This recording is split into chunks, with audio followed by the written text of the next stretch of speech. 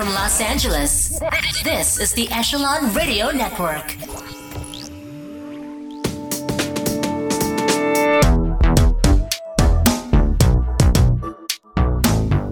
So this is Jerry Hemsworth with the Echelon Radio Podcast, and I'm sitting here today with Madison Oberg of Oberg Law. How are you? I'm doing well. How are you? I'm doing fine. So you are an Echelon 2 member, and that is the Echelon Associate level membership.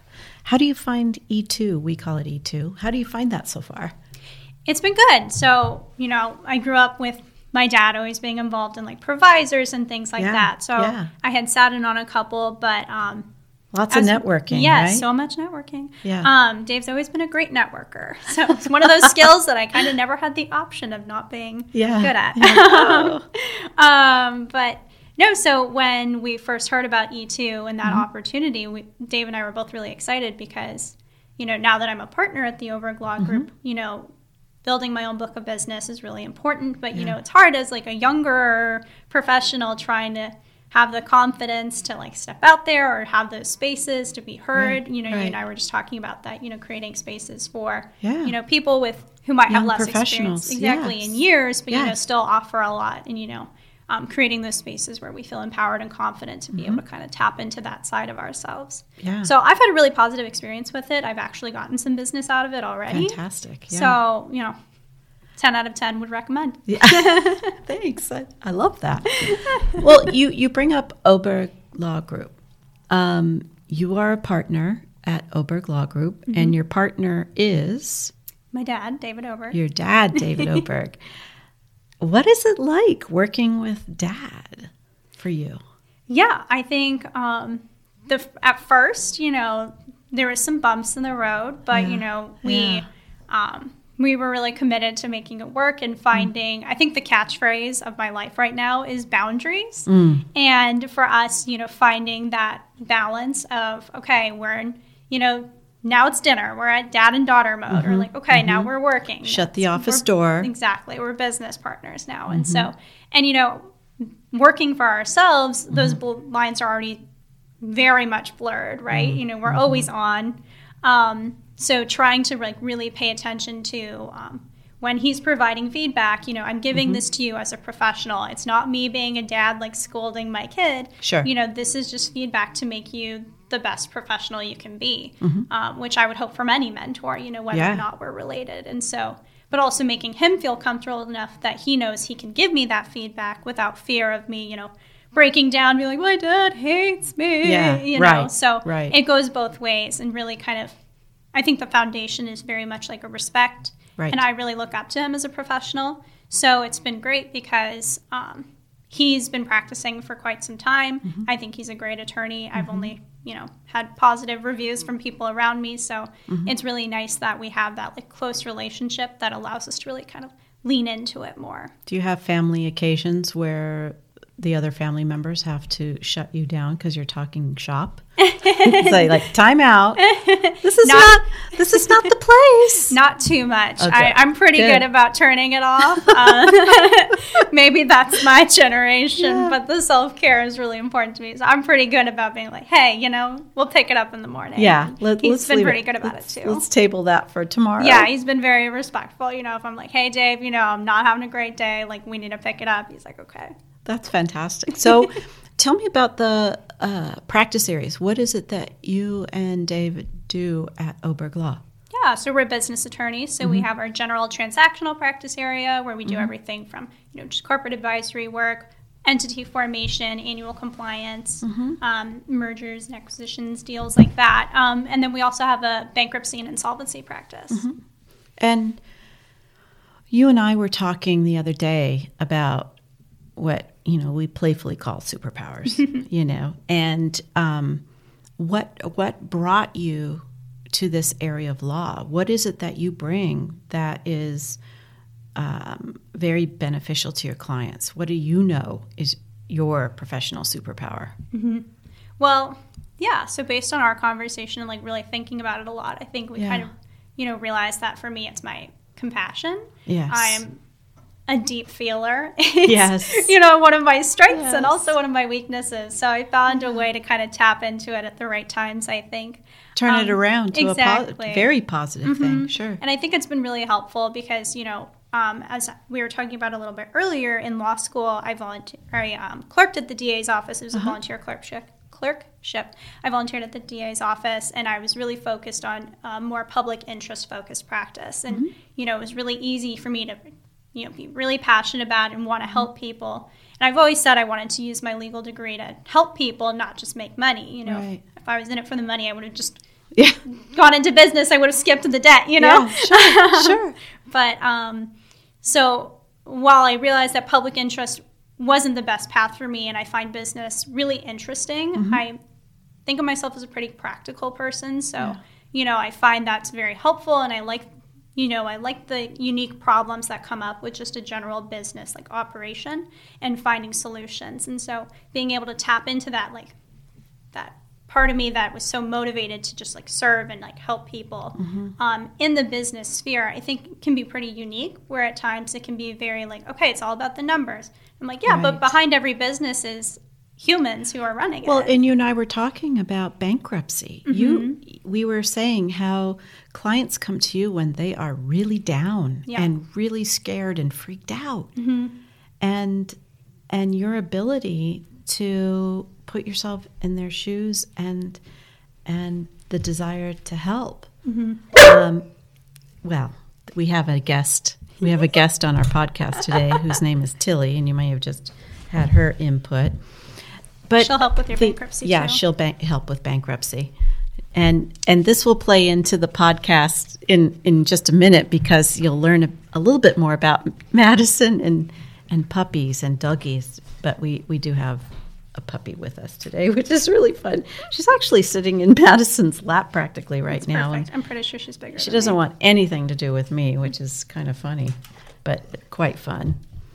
But yeah, are you bankrupt, Tilly? Never. Bankrupt of toys. Exactly. So coming back to when a client comes to you and they're really down, how do you approach somebody like that right off the bat? Is it your heart first, your brain first? What would you say? Yeah, I think it has to be a gentle balance, because it's still important, as a lawyer, to be able to maintain that objectiveness. You can't allow your feelings to guide it too much, because sometimes, it's like, you feel for the person, but sure. The number of times we have to say, this is what we think, but like, we're not the ones to be able to help you with this, right? Yeah. And so we want to be able to do everything we can, but we also, want to be really mindful of like what would be the best for you. Yes. So you have to be able to kind of like feel and like be present and like look at things from their perspective, but also still maintaining enough of that ability to kind of take a step back and still have, a clear understanding and view of the situation. Right. But it's a gentle mix, I think. But, the first thing, especially in like a bankruptcy situation, that I really take pride in, and I think Dave does a really good job of this too, is just kind of creating a welcoming, comfortable space in which people feel comfortable having those conversations. Right. Because, very rarely is someone like, oh, I'm thinking of considering a bankruptcy. That's great. I can't wait to shout that to the world. Right, There's so much shame and stress. And they're so vulnerable. Exactly. And it's embarrassing to have to say, I'm in trouble. I need your help. Exactly. Yeah. And so really, for me, having that like, background understanding and approaching the conversation really makes a difference. And then you can have those honest conversations, and you can really look at the situation and see, does a bankruptcy make sense? Maybe this other solution makes sense.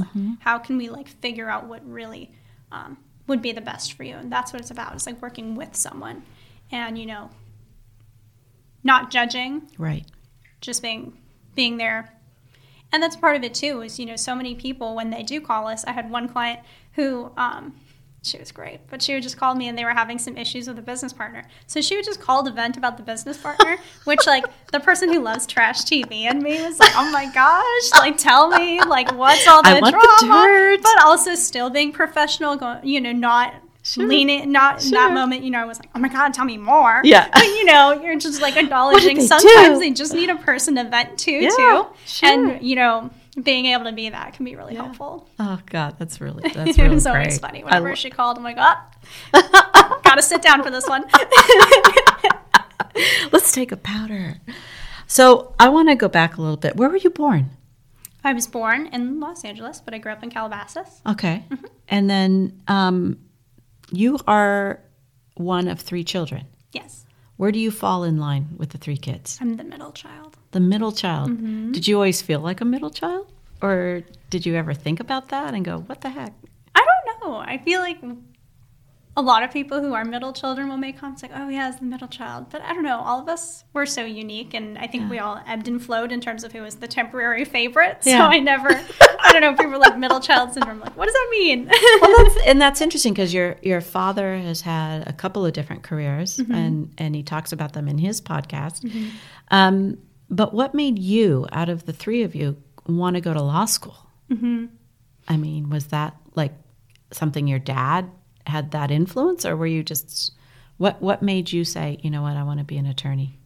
Yeah, that's interesting. I'm sure Dave probably had a tremendous amount of influence over that, but I kind of went back and forth with things. When I was a kid, I thought I was going to be a coroner one day when I grew up. Hey, yeah, I was coroner. Like, yeah, I know. You know, wow. Really uplifting stuff. But fascinating. I really like problem solving and like puzzles and mysteries. Yeah, I wanted to live my Agatha Christie fantasy. Oh, yeah.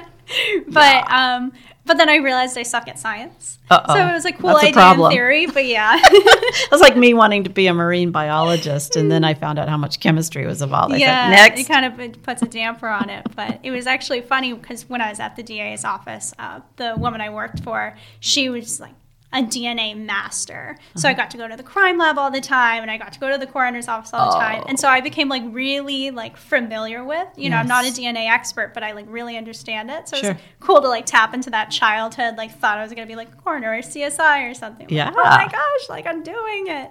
But but I think it just kind of ultimately made sense because, you know, I love writing. I love, you know, the reading, and I like old things. I studied Renaissance literature in college, so I like to say I like old things. But, you know, I think law is like a great way to tap into kind of, you know, I'm a creative person, and you have to really be able to think outside the box to be a good lawyer. And so it tapped into like my love of writing and like language and like looking at things and how can you read it differently and like spin it, you know, because that's what it's all about. Is, you know, the law is not black and white. It's very gray. Right. And so you can read something and 4 different people will tell you it means something differently. Yes. So I think Dave definitely was an influence because I grew up around it, so I knew that was an option for me. And I, you know, was helping update his like books and stuff from the time I was a kid. So I was always, you know, kind of had my like toes in the legal water. Yes. So it was just kind of a natural like progression. Because your siblings didn't go into law, just you. Interesting. Yeah. Danielle's our scientist. She's a paleontologist. Okay. Yeah. Okay. There's where the science genes went. Exactly. They just did not go to me. Yeah, but you got the humanities part. Exactly. Yeah. And Nick's a musician, so he's still trying to find his like final career path. One. Exactly. Okay. So. That's cool. That's very cool. Growing up, what kind of animals and pets did you have? Well, my first pet ever was a toad named Benjamin. He was a fire-belly toad. So that's where it all started. But, which apparently I accidentally killed him and didn't know. And bless my mom, she kept buying me more Benjamins. No. I kept getting... No. Yeah. You had multiple Benjamins? Yeah, apparently there was a bunch. Oh, no. Oh my God! Yeah, what were you doing to them? I would give them baths. But the toads don't do well in warm water. Which I feel like I shouldn't say this. I'm never going to be allowed to adopt a dog.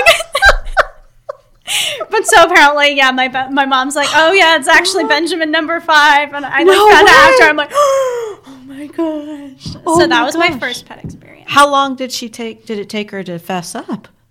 I was definitely like in high school or something when she like. Oh dear God! Yeah, I like lived my whole life thinking I was like I was such a good like toad mom.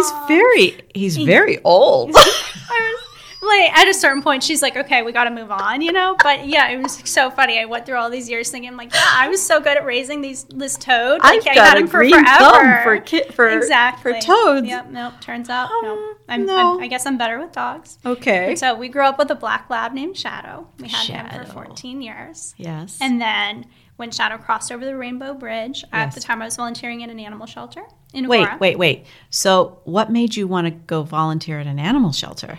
Yes. So I love the pepperonis. Yeah. They're my favorite. And so I always wanted to. Yeah. But when I was in college, I went to school in Wisconsin. And so the requirement for the county shelters was that you had to commit to at least 6 months. Okay. But during that time, I was never in one place for more than 3 months. So it was one of those one day I'm going to volunteer at this animal shelter. It's going to be magical. And so when this summer going into law school, because I graduated and went straight into law school. And so that summer I'm like, I'm going to fill out the application and I'll see. And I kind of forgot about it. And then they did the county volunteer training. And so I did my training this summer going into my first year at law school. So I did that all throughout law school. I took a little time off when I was studying for the bar, but I did that right up until the pandemic. Wow. Wow. So, and I know Shadow is on the other side of the Rainbow Bridge. Did anybody fill Shadow's paws? Yes. Okay, who is She's that? our chief wellness officer now. Her name's Sophie. Okay. Her full name is Sophie Guernsey Sparkle Oberg. So appropriate if you haven't met Sophie. Because she's a diva. I believe she's on your website. She is. Yes. So you can check her out and look at her glamour shots. Yes. But Sophie was my shelter crush. And so when Shadow passed away, my dad made it about 10 days. And, he was like, I can't do it. We need a dog. Yes. And they were like, do you know anyone that's really great at the shelter? And so she was at the shelter where you were volunteering in Agoura. Yeah, okay. She was there for a couple months. Okay. So. Oh, a couple months? Yeah.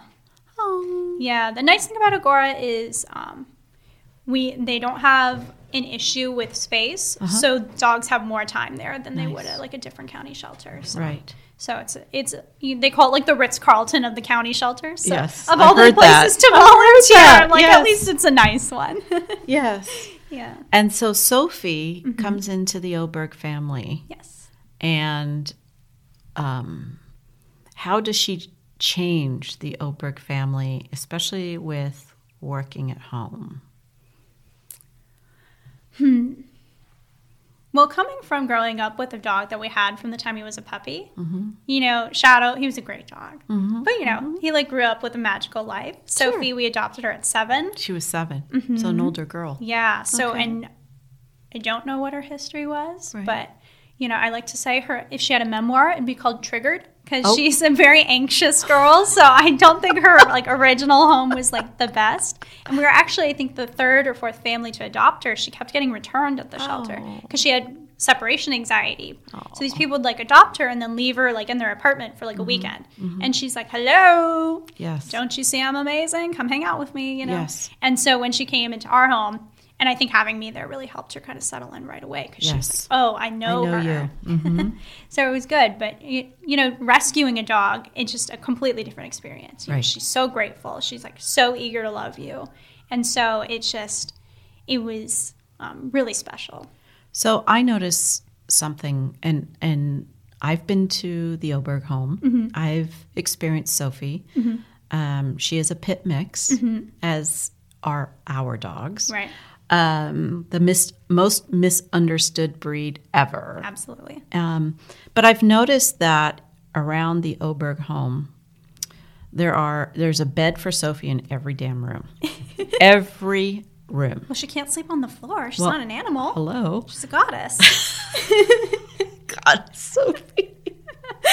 So I've been on Zooms with Dave, and I've in network, and Sophie's always in the background. I know that Dave and your family has moved homes, and I noticed Sophie wasn't always in the background now. Sophie is also in your mother's office. How is Dave handling that? Because suddenly I get the feeling he's not the favored parent anymore, because she's spending a lot of time in the other office.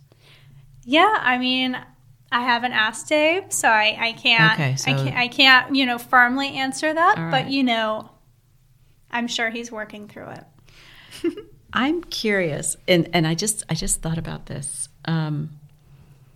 Your love of puzzles and your compassion for clients and animals, and you said you're a very feeling person, emotional.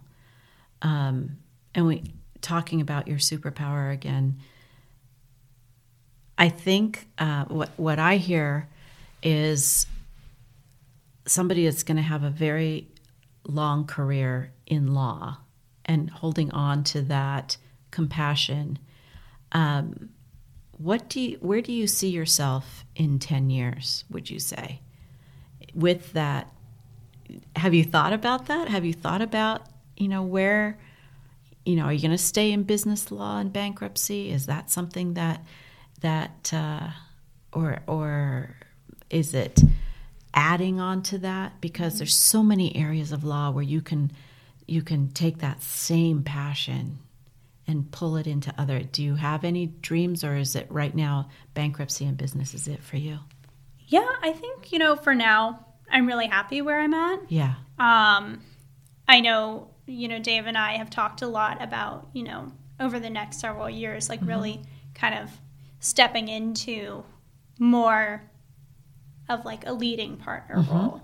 So I see that in the future, but I'm not, I rarely do where do I see myself in 10 years? Yeah. Because if you asked me that 4 years ago, I was going to be an FBI special agent. Well, so, which it's still an option. Hey. But I never say no. never. Exactly. But, so it's, I'm going to sound like a hippie when I say this, but every time I kind of have a plan, the universe has a different one. I agree with that 100%. And so the number of times I've gone, I'm going to do this, and I'm just going to push forward with it, and the universe is like, not today. Hang on. And so I have ambitions. I have, I see myself with, several dogs and hopefully a yard for them and all these great things. Yes. And I see, taking the firm and, maybe growing it to the point that we can have, another partner, an associate or something, that I'm very open to.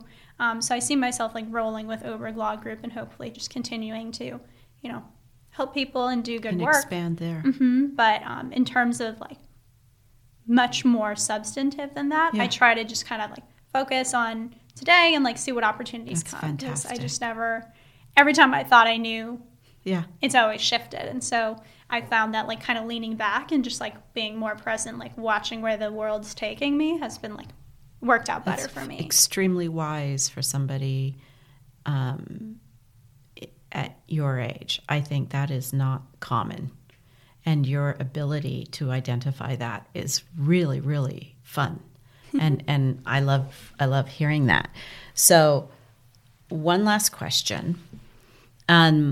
We believe having animals in the workplace is extremely valuable. And I know there's a lot of people that believe the same thing. Stress relief, staying in touch with what's important. How do you feel about animals in the workplace and having Sophie be the chief wellness officer and the plan to have more animals in your future? How do they play into your business? Because I know our business is named after our animals. Yeah.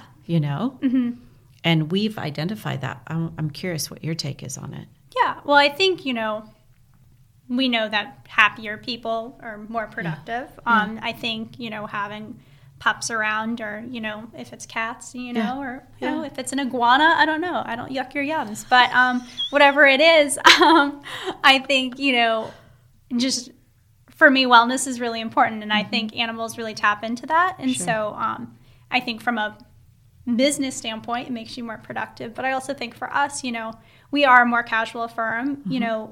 Just because we're casual people doesn't mean, we're, lazy with our work. We still do high quality work. Absolutely. But, we're much more we're not suit people. Right. We obviously have them for when they're necessary, but if there's you a time and place for exactly. Very limited. As long as you but have we some do. great heels to go with it. Yeah. Of course. But so, with us, if you're coming to a meeting, with David and Madison, it's going to be like at a coffee shop. It's going to be a lunch. It's much more of that casual, you're really kind of joining our family. Yes. More It's so. a culture. And so for us, the way we see it is, if you're weirded out by our dog being on the website, there's a lot of other firms, and that's awesome. If you're offended by, Sophie chiming in the back of a conference call, again. Or Tilly on a podcast. Exactly. Yeah. They add a lot. And Yes. so you should listen to them Yes. because sometimes they say more intelligent things than me. Well, No, but I think that's what it is. So Is, true. it really just taps into we are a family business, Yes. and we treat our clients like they are family. And with that comes, the pepperonis. And well, it's interesting because I started our firm when I was 30. okay. And being a young professional myself, and we talked about how there's not a lot of outlets for young professionals. But going back, once I was able to work at home and start our firm out of the house and have the animals with me, I realized the power, their superpower. Yeah. So that when we did move into office space, we had the dog written into the lease. And that we could bring the dog to the office because we did have a dog treat company as a client. Okay. But it was that important to us that we were able to bring, at the time she was Gracie, Newman Grace, a golden retriever, to the office. Right. And so we're on the same page with Oberg Law Group that the power of the pups is Yeah. tremendous. And Absolutely. And I'm sure your clients appreciate them as well. Yeah. Madison, thanks for being with me today. It's so fun. Thank you. Thanks for having me. Oh, you're welcome. Take care. All right.